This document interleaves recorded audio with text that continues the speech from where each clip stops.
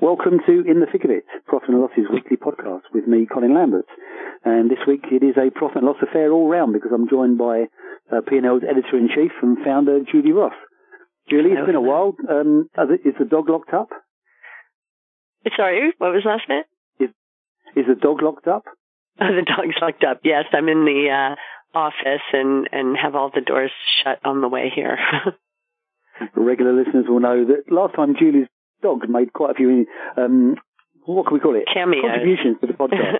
Yes, cameos, yeah. So, really it's one of those questions. We look at things today and go, where the hell do you start? But, I'm going to give a shout out just to get things going on the sort of, how can we put it? The right tone, cynical. I want to give a shout out to a couple of analysts out there. So, just had an expert commentary. I use the word sparingly, from a retail broker talking, saying that euro sterling plummeted yesterday and, it could go through parity. Well, the high of euro sterling was 92.70. So even by my rudimentary maths, that means it would have to move another 8% before it went through parity. So I'm not sure whether that says anything about that company's spreads, or maybe there's someone out there getting a little bit overexcited about some of the volatility we're seeing. More on volatility later. The other thing is, the analyst at, I think it was on one of the news services, I can't remember which one it was now, but they said the market consensus for initial claims, US initial claims, which came out Thursday when we're recording this, was 1.8 million claims, which is an absolute skyrocket from where it was last month. I think it was like 300,000. But I was a bit bemused by that because they're coming back now saying, wow, we're surprised because it was 3.2 million. So it's nearly more than double what their estimate was. Well, California last week said they're going to have 1 million alone. Last time I checked, California's a big state, but there is quite a bit of country to the east of it as well. So, yet again, I find myself wondering why we're paying these analysts all this money that we are. Anyway, my cynicism out of the way. Julie, from your point of view, and what you're seeing over there, because obviously I'm in the UK at the moment, you're in the US. What do you think in terms of how the analysts are approaching the whole saga in terms of like trying to pick a bottom? To be honest, I don't think anybody has a real clue. I mean, I read something yesterday that said analysts are shifting to the worst case scenario being over in terms of market meltdowns. But on the one hand, last night we had a $2 trillion stimulus package agreed unanimously. And on the other hand, this morning we had U.S. unemployment claims that were far beyond expectations. So I don't know. There must be brave souls to say the market meltdowns are behind us. I'm glad I'm not an analyst right now. The thing is, though, they're paid to make these calls. As an ex-trader, it's always nice when you can get an analyst to actually make a prediction. The old joke is, why'd you never get a one-armed economist? Because they can't say on the other hand. Drum roll, please. It's interesting to me because I look at it and look at how the markets are going. And I actually wrote on Monday in my column that, generally speaking, when you get these big crises, and I understand that, a pandemic is not something the modern markets have dealt with, but when you do get these big events and you do get outlandish moves, inevitably 3 months later, people looking back going, how did we let the market get to that extreme level? And I kind of wonder if these analysts are saying the same thing. They're saying, I think the net US equity market decline is about 25% over this year. So it's lost a quarter of its value. It still means it's probably up on a 3 to 5 year basis quite comfortably. But maybe what they're looking at is they're going there's one of these extreme value situations. I have to say, I'm kind of with you. I look at it and go, the US doesn't look in a good place to me in particular. But the problem we've got is that we live in a risk-on, risk-off world. And maybe this is because it's a machine-driven decision-making process. Everyone's using the same data, so they're going to come to the same conclusions. But I look at it and go, well, if it's risk-on, risk-off, that's fine for the initial crisis. But it strikes me we know what this means now. And to your point, we know that this pandemic is going to get worse before it gets better. And I guess that's what you mean about picking a market bottom, yeah? Yeah, and within that, we're seeing real volatility in the FX market. But from people I've talked to, yes, they like volatility, but they don't like this type of volatility because it's driven by uncertainty. I don't know when we'll ever see the good kind of volatility, but I don't think it's going to be for a long time. You gotta love market participants. Even when they've spent a decade bemoaning low volatility. When they get it, it's the wrong kind of volatility. I would argue that to counter their point, all volatility is driven by uncertainty. Because the more things we know, the less volatile markets are going to be. I tend to look at it and think to myself, we should be now moving to a stage where analysts are getting away from risk on, risk off, and are now saying, okay, so I think in the picture that we're building here, these are the weak areas. And then actually start maybe putting some trades in around that. At the moment, we're blindly buying the US dollar as a safe haven play. And as you will know better than I, at the moment, the US looks anything but a safe haven in terms of this pandemic. It looks like, effectively, it could become ground zero for it, the new ground zero for it. Indeed, which I guess explains what's happening in the gold market a bit. Yes, well, the gold market was an interesting one this week, wasn't it? I mean, let's talk about this, I guess, more generally about how markets are functioning. But it was interesting Monday morning here in the UK when I got a couple of calls from us and what is going on in gold, where the basis spread I think was normally maybe 30 cents, blew out to $65. Spreads. Some people were quoting spreads that haven't been seen in probably all of modern market history. The problem was. Actually, sorry, I do apologise, it was Tuesday morning in the UK. The problem was on Monday, I think three Swiss refineries, and I challenge anyone to say that quickly, and I haven't been drinking yet, I promise you. 3 Swiss refineries shut their doors because of the virus, which then meant, as I understand it, and believe me, I'm no gold expert, but as I understand it, and as listeners know, that will never stop me giving an opinion. Don't I know it, Colin? Exactly, yeah. The futures physical hedge is quite a popular one. So a lot of the time, people who trade physical, but they'll hedge on COMEX. And obviously you need to deliver. Now, COMEX supported the 100 ounce. It was priced in 100 ounces. So that was generally what was produced out of Switzerland. The problem is a lot of players trade in London, and London trades in 400 ounce bars. So what they do, if they need to sell it, they can send it to a refiner who can break it up into 100 ounce bars for delivery. All of a sudden, everyone's going, well, how do I know I'm going to get delivery if there's nowhere to refine this gold down? Now, people were telling me, the credit risk on this was just off the scale. We worry about credit risk in other markets, but in this one, it was like, not so much the counterparty, especially if you're on a platform that's anonymous, but it's not so much the counterparty. But you're like, what you're now judging is, can that counterparty actually have access to physical gold? The fact is nobody could guarantee it. Now, it was kind of solved to a degree on, I think it was Wednesday morning when COMEX said, look, we're announcing new contracts, hopefully get them approved this week, which will allow people to trade in 400 ounce bars and deliver in those. That kind of solves the problem. Although I've spoken to one senior source since who said this will make the problem easier, but it won't make it go away. And until such time as the refining capabilities are there, the gold market could continue to be dislocated. And by dislocated, what they meant was it's hardly functioning, which I think is is quite a difficult situation for something that is meant to be a safe haven play. So, yeah, I'm not quite sure where we go with that one. Speaking of safe haven plays, actually, here's a good opportunity. So you focusing a lot on the crypto market. Right. Now, last time I checked, wasn't the current situation meant to be why we had crypto? Yeah, I mean, the argument for a decentralized digital currency has been to take it out of the hands of central banks and governments.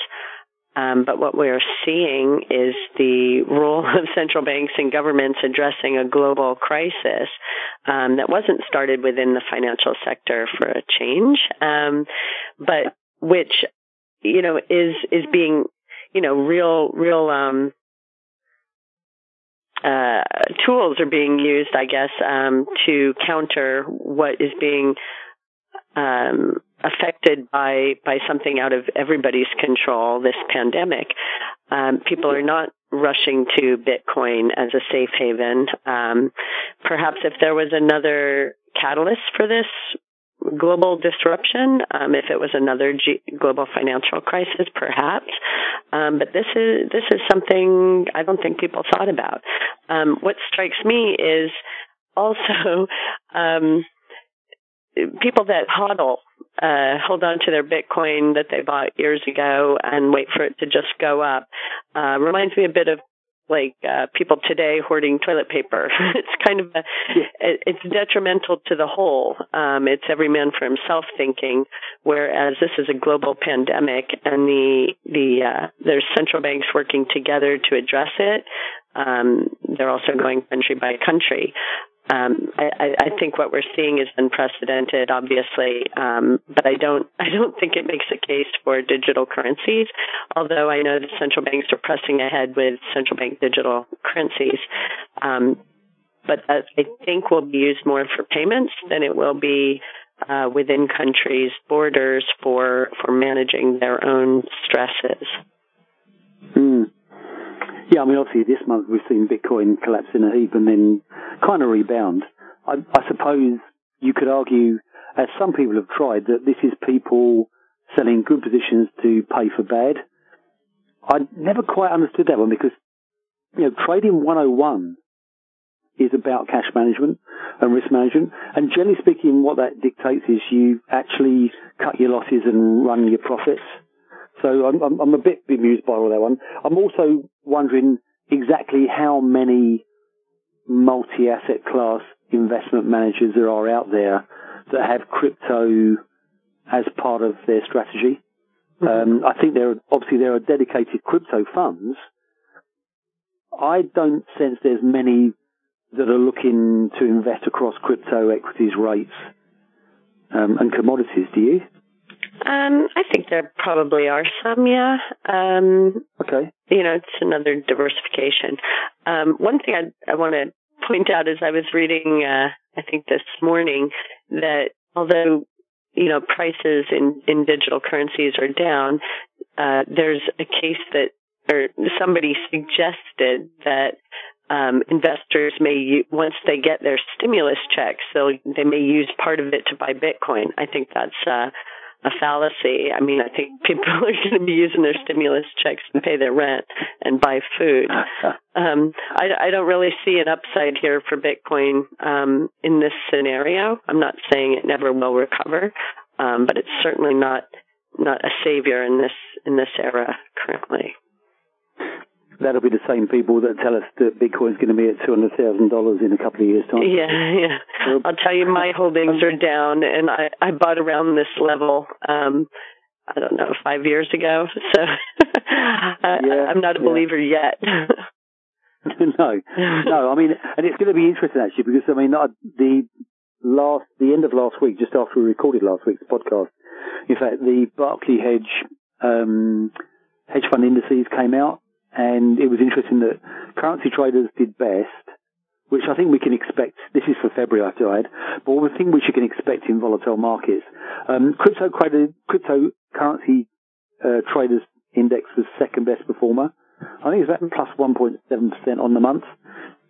But that was a month where Bitcoin was fairly stable. I think it was about $1,000 range for the month. It'll be interesting to see what that index says for March, because obviously we've had like a $4,500 range to date, and we're getting towards the end of the month now, but it's been a lot more hectic. It'd be interesting to see how those strategies and those firms stood up in those circumstances. I guess we'll have to wait and see on that one. Yeah, I would suspect. Sorry. No. Oh, I would just suspect it's not going to look like February. No, yeah. Well, it could look like February, but with a minus in front of it, rather. Yeah, well, that's yeah. I don't think it'll look. Yeah. I don't think it's going to look great. No, I think you're right, and I think it's one of those things. Obviously, this is a podcast that uses Bitcoin to make a lot of predictions of. Few of which are right. Wouldn't it be ironic if you came on and just blandly stated you don't think it's going up, and you were the first person to get it right on this? So, well, I'm already regretting saying I bought it 5 years ago at this level because it was later than that. Yeah, did you get interest on that?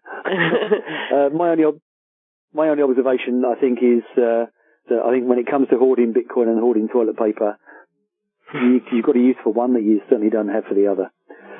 Just to let people ponder on that one, we'll be back in just a sec. Profit and Loss is moving industry conferences online. Instead of traveling to London, Frankfurt, or New York, visit profit-loss.com/events and register for our new Dial-In Day online conferences. You can also email info@profit-loss.com for sponsorship opportunities. So, what do you think, Julian? Should we talk FX markets? Yeah, let's shift gears to what we're good at. Colin, what are you hearing? What are you seeing? How are markets holding up generally? How are they functioning? It's a bit of a mixed bag, actually, because overall FX markets are functioning well, and I think that's a factor of there's a kind of the market makers and active traders are doing fairly well, and therefore they're posting more interest. I think position taking is on a much shorter time horizon for some people, but it's not on these microseconds or milliseconds anymore. It's about they're looking at it going, if you're a market maker and you get taken and you think the market and you're happy with your position, people are running it and they're feeding out their positions. So there's a lot more speculative activity going on there. Uncertainty breeds good volatility for these people. So generally speaking, they're happy to put a price in. It has to be noted that I reckon it was probably around the end of last week. So that will be the week ending the 20th of March, when we first started seeing chinks in the armour. Emerging markets has been wiped out in many cases. But then you kind of expect that because they don't have those liquidity levels. You don't have the levels of data that give the machines confidence to really quote them well. But even mainstream markets, all of a sudden you're getting, I'm getting a lot of calls from people saying, like, I'm getting some ridiculous spreads. Now, I may be biased as an ex-trader, but I reckon generally speaking, there's good enough competition out there for people to quote the appropriate spreads for the appropriate volatility. And I haven't heard much in the way of LPs quoting too wide for the circumstances. Not like we saw during, for instance, the Sterling flash crash, when someone sent me a screenshot of a so-called LP quoting 60 big figures wide in cable, which was pretty much more than the total range for the previous 10 years. So we've seen none of that, which I think is good. Interestingly, people are telling me that they're seeing their customers use more algos, which means the customers are willing to take on more market risk. That's an interesting one because you kind of understand it if you're looking at slower moving markets, but in spot, that becomes a bit of a challenge. So I guess what it is, they're making that judgment call. If they've got to buy 50 million cable, for instance, and the top of book spread is 10 points, or 10 points in maybe 5 million, or even 3 million, sometimes it's 10 points in 1 million, well, they can actually go and, go into the middle and capture 5 points of spread. And they can keep doing that. And hopefully, that's what I think is also helping the market function. You're seeing more client interest go direct to the market. The challenge is when the market runs away from them. So, two things we've seen. I was on an analyst call earlier today, and they said that in terms of algo use, yes, it's significantly higher. Although, interestingly, they said that they they didn't think it was significantly higher compared to every other channel. You know, algo use had gone up with the other channels, but there was a definite shift towards the faster executing algos. So those algos that post interest, if they don't get hit, they'll pay the offer, which I think kind of makes sense. The other thing I heard from a source the other day is that there's also a lot more interest, or the first group of customers going like, yeah, I'm using the algo, I'm capturing spread, this is fantastic, nothing can go wrong now. And guess what? The market moves 60, 70 points, and it went very, very wrong. So, now, who would say nothing could go wrong? Well, exactly. Only an FX trader can say that. Nothing could go wrong now. Yeah, as they sit there on the bid waiting to buy, having bought 10 of their 100 million. Yeah, but I guess the point, what they're making was, when that went wrong, they went, okay, what I need now is those algo providers that will give me a risk transfer price at the same time. So they're sitting there watching the algo execute, but if they see the market run away, they have a risk transfer price, which is wide. Don't get me wrong, it's a wide price, but they can at least then go, bang, I'm done. So their hope is, and what they're telling me they're getting is, on average, they're filling about 60 to 70% of the order on a passive basis, spread capture basis, and then they kind of lose their nerve and just take the balance and go, I've got out of that one really well. Which I think is, you know, what people are about. The commensurate thing to this, or I guess a knock on to that, is that people are also now telling me a lot more about their LPs and their algo providers. On the algo provider front, they're saying, without a principal business, the algo provider is worthless to them in these market conditions. And actually, here's a quiz for you. Someone told me the other day, and I'll ask you what you think they told me, because I'm not sure this is actually fact. How many algo providers do you think there are on Bloomberg's FX platform? People offering algo execution strategies. How many different providers do you reckon there are? Given in terms of how many? I'd guess 20. Not bad. Not bad, actually. I was told it was 28. All right. Now, and I look at it and go, and I'd love to, when we go offline, I could ask you who the 20 you think they are, because I look at it and go like, when they told me this, I'm going like, really? 28 algo providers? You know, 28 people that can actually provide you with their own bespoke algo, with their own bespoke liquidity pool backing it up? I just don't see it. And that's kind of playing out this week. Yeah, what we're seeing is the algos that are going wrong are those that are purely agency-based. And a lot of the time, the algos are provided off the shelf by either another bank or by a third-party provider. And functionally, they work fine. But it's all about accessing liquidity. And the more public markets you hit, the more likely you're going to have a market impact. So what I'm hearing this week around the algo provider is they're kind of focusing on around 4 or 5 who are getting the lion's share of the volume, because they have that function to get the client out of the balance of the order quickly. Interesting on liquidity providers, everyone's telling me that they're all giving me 3 or 4 names that are really good. And these are the people that are staying in there with them. They're not the same names for everybody. So I would say there's probably 8 to 10 LPs out there that I'm getting a lot of good reports on. Not all of them banks, I have to say. There's a non-bank firm that features quite heavily. So the LPs, those LPs that are coming in are doing well. Definitely there are LPs that were expected to do better that are stepping back. They're finding they can't handle it. And you kind of wonder whether they'll be found out in the end on this thing. What I thought was interesting out of all of that, though, was how the customers are telling me they're finally going to this 3 to 4 LP model. So the aggregation, if you think back to when we've seen people on stages at our events over the years, they've been saying, I aggregate, 15 liquidity providers and 7 platforms. And then they went, okay, well, the LPs won't aggregate me with a public venue. So I'm now down to 15 LPs. And, it's information leakage. So what they're doing now, these current environments have forced everyone to focus in on the relationship, and they're all kind of coming to the same conclusion. There's 3 or 4 providers that are there for them.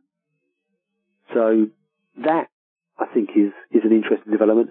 It'll be interesting whether it continues that way, I guess. So of those 3 to 4 providers, and those differ by who you talk to, or does it come down to the same 3 to 4? No, I would say, generally speaking, I would say there are 7 or 8 names that get multiple, like significant multiple mentions, and there's 2 or 3 that get multiple mentions. I mean, there are definitely a couple of, there's like 3 banks and 1 non-bank firm that feature in a lot of conversations around how they've stood in there. They're streaming, they're streaming wider, don't get me wrong. They're streaming wider, but they're streaming in good size. The stream is robust. They're hitting the stream and it's not disappearing. They're not running away. They're using liquidity refill mechanisms, so you can't just machine gun the stream, which is, frankly, why would you want to do that anyway? I mean, there's some idiots out there, but why they would want to destroy the primary source of liquidity for themselves, I don't know. It'll be interesting to see what happens when we come to our Reader's Choice Awards later this year, to see where the votes come in, because hopefully this will be fresh in everyone's memory, and so we'll get an even broader picture of what people are thinking in terms of their LPs and who really stood up for them. We may have to change the scenario a bit and let people vote 1, 2, 3, so that we can maybe get a better picture. But definitely this is finding, to use the old adage, this is sorting the men from the boys in a big way. The other thing it's also doing is, I think it's highlighting the hypocrisy of some customers, because I keep on hearing repeatedly from customers themselves complaining about the spreads they're getting. And they can't understand why they're not getting quoted 2 points wide in €100 dollar. Because that is literally, to your point earlier about the virus, about people not really understanding how bad this can get, that is head in the sand stuff. You can't expect someone to sit there and go like, oh, here you go, you're a steamroller coming down the hill with your €100 million. I'll just stand in front of you and help you along. Mm-hmm. It's ridiculous to expect that. So we've got to manage client expectations. So, whether we'll do that effectively or not will be, I guess, something to watch for. And I guess my final point on this would be, we need to watch for this next Tuesday, which is month end. Yeah, you were talking about the fix, right? Yeah. I mean, obviously we got the month end fix. It's not even month end; it's quarter end. Now, I can't remember the numbers off the top of my head, but generally speaking, I think it can be anything up to 10 times the volume that you see on the average daily fix at 4 p.m. Wow. And I'm talking to a lot of people running around scared about what could happen next week. Because, I mean, some are looking at mechanisms to hedge it out differently. They're also looking at, they're talking to their trustees or oversight function going, look, this could go horribly wrong. Can we hedge out of it before? Or can we do this hedge over, or benchmark it over a longer window and execute over a longer window? I don't know how those conversations are going. You have to hope that they are going to go well, because if they don't, it becomes a real problem. Because the active manager, my nightmare scenario is all the active managers look at it and go, actually, you know what? My analysis is that I'm not going to get not get a great netting experience of that fix. So therefore, I don't want to put my order in there. So therefore, I'll execute it, say 2:30 p.m. or whatever it may be. And so the active manager will execute a lot of their fixes over the course of the day, to hedge their positions. And that leaves us with just the passive index trackers, who are going to be predominantly one way. And we're still in a situation, as I mentioned earlier, I was on an analyst call with a bank today talking about conditions, and I asked a question about the month-end fix, and they really had absolutely nothing to say about it. And to me, all that highlighted was the banks are still not engaged with the WM fix beyond being an agent, We will take you. They're still traumatized by the events 2013. We'll take your order. We will execute it according to the 5-minute window at 1 second intervals. We will give you the fix back, and that will reflect the fix. The fact that it may be 30 points higher, and you've had 25 point slippage on a yard of dollars, has nothing to do with me. That's what an agency model means to them. So, really interested to see what happens next Tuesday. So, we shall see. To close out, I guess, we, as every other business, has been challenged by, the pandemic. And obviously we have Mexico, London, Frankfurt and New York conferences coming up. And we've done something different, haven't we? So do you want to run us through what we're doing? Sure. So, to kick off, yesterday's Mexico conference was rescheduled till October 28th. We are going to hopefully have all these troubles behind us by then, and we'll be heading to Mexico City for an in-person event. But for London, Frankfurt, and New York, we are launching what we're calling dial-in days. So it'll be the same dates as our conference. We're going to run a series of panel discussions every hour on the hour for 30-minute sessions. And, these are going to be around some very topical issues. We've rejigged the London program a bit to make sure we have a lot of focus on what people are facing day to day. This will be in a month's time, so I think the markets and people working from home and remote sites will have settled down a bit in terms of business as usual. If you can use that term in today's world. But we think this is going to be something for people to really stay engaged with the industry. They can send in questions. We may even have a profit and loss stocks competition email in that we won't lose that element. So these will be the London, and they're all very different programs. The London event will be, as London is the major trading hub for FX, it's going to be very FX trading conditions focused on April 29th. Then when we move to Frankfurt on May, is it 5th or 6th, Colin? I should know this. I think it's the 6th because I was due to be flying there. Okay. Yes, indeed, it is May 6th. So those will be topics around the euro. It'll be around IBORs, how the global code is assisting with things like how people are trading the FIX next Tuesday, I guess.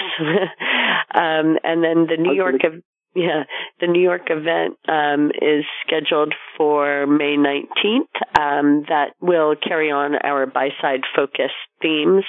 So that, again, is very, very different topics. So these are each 3 unique dial-in days. So we hope, this will bring a wider reach of audience because people can dial in from anywhere. And we're hoping to make the audio available as well. So if people miss the actual dial-in, which I don't think they will because everybody's looking for things to do and to connect with people. As those photos that went viral of people walking through parks and going to the beach indicates, there's quite a few people not taking this working from home seriously. Hey, we need our breaks, Colin. Yeah, I know. I'm going for a walk after this, but it's lunchtime here. Yeah, great. Well, you can get the details. Keep an eye on the Profit and Loss website for the dial-in day details. If nothing else, it just gives me an opportunity to argue with more people at a higher frequency. And who would want to miss that? Else. No, exactly. If nothing else, dial in for those ones. That's it for this week. Julie, thanks for joining me. Thank you. And thanks everyone for listening. We'll be back next week. We'll stay healthy and have a good week.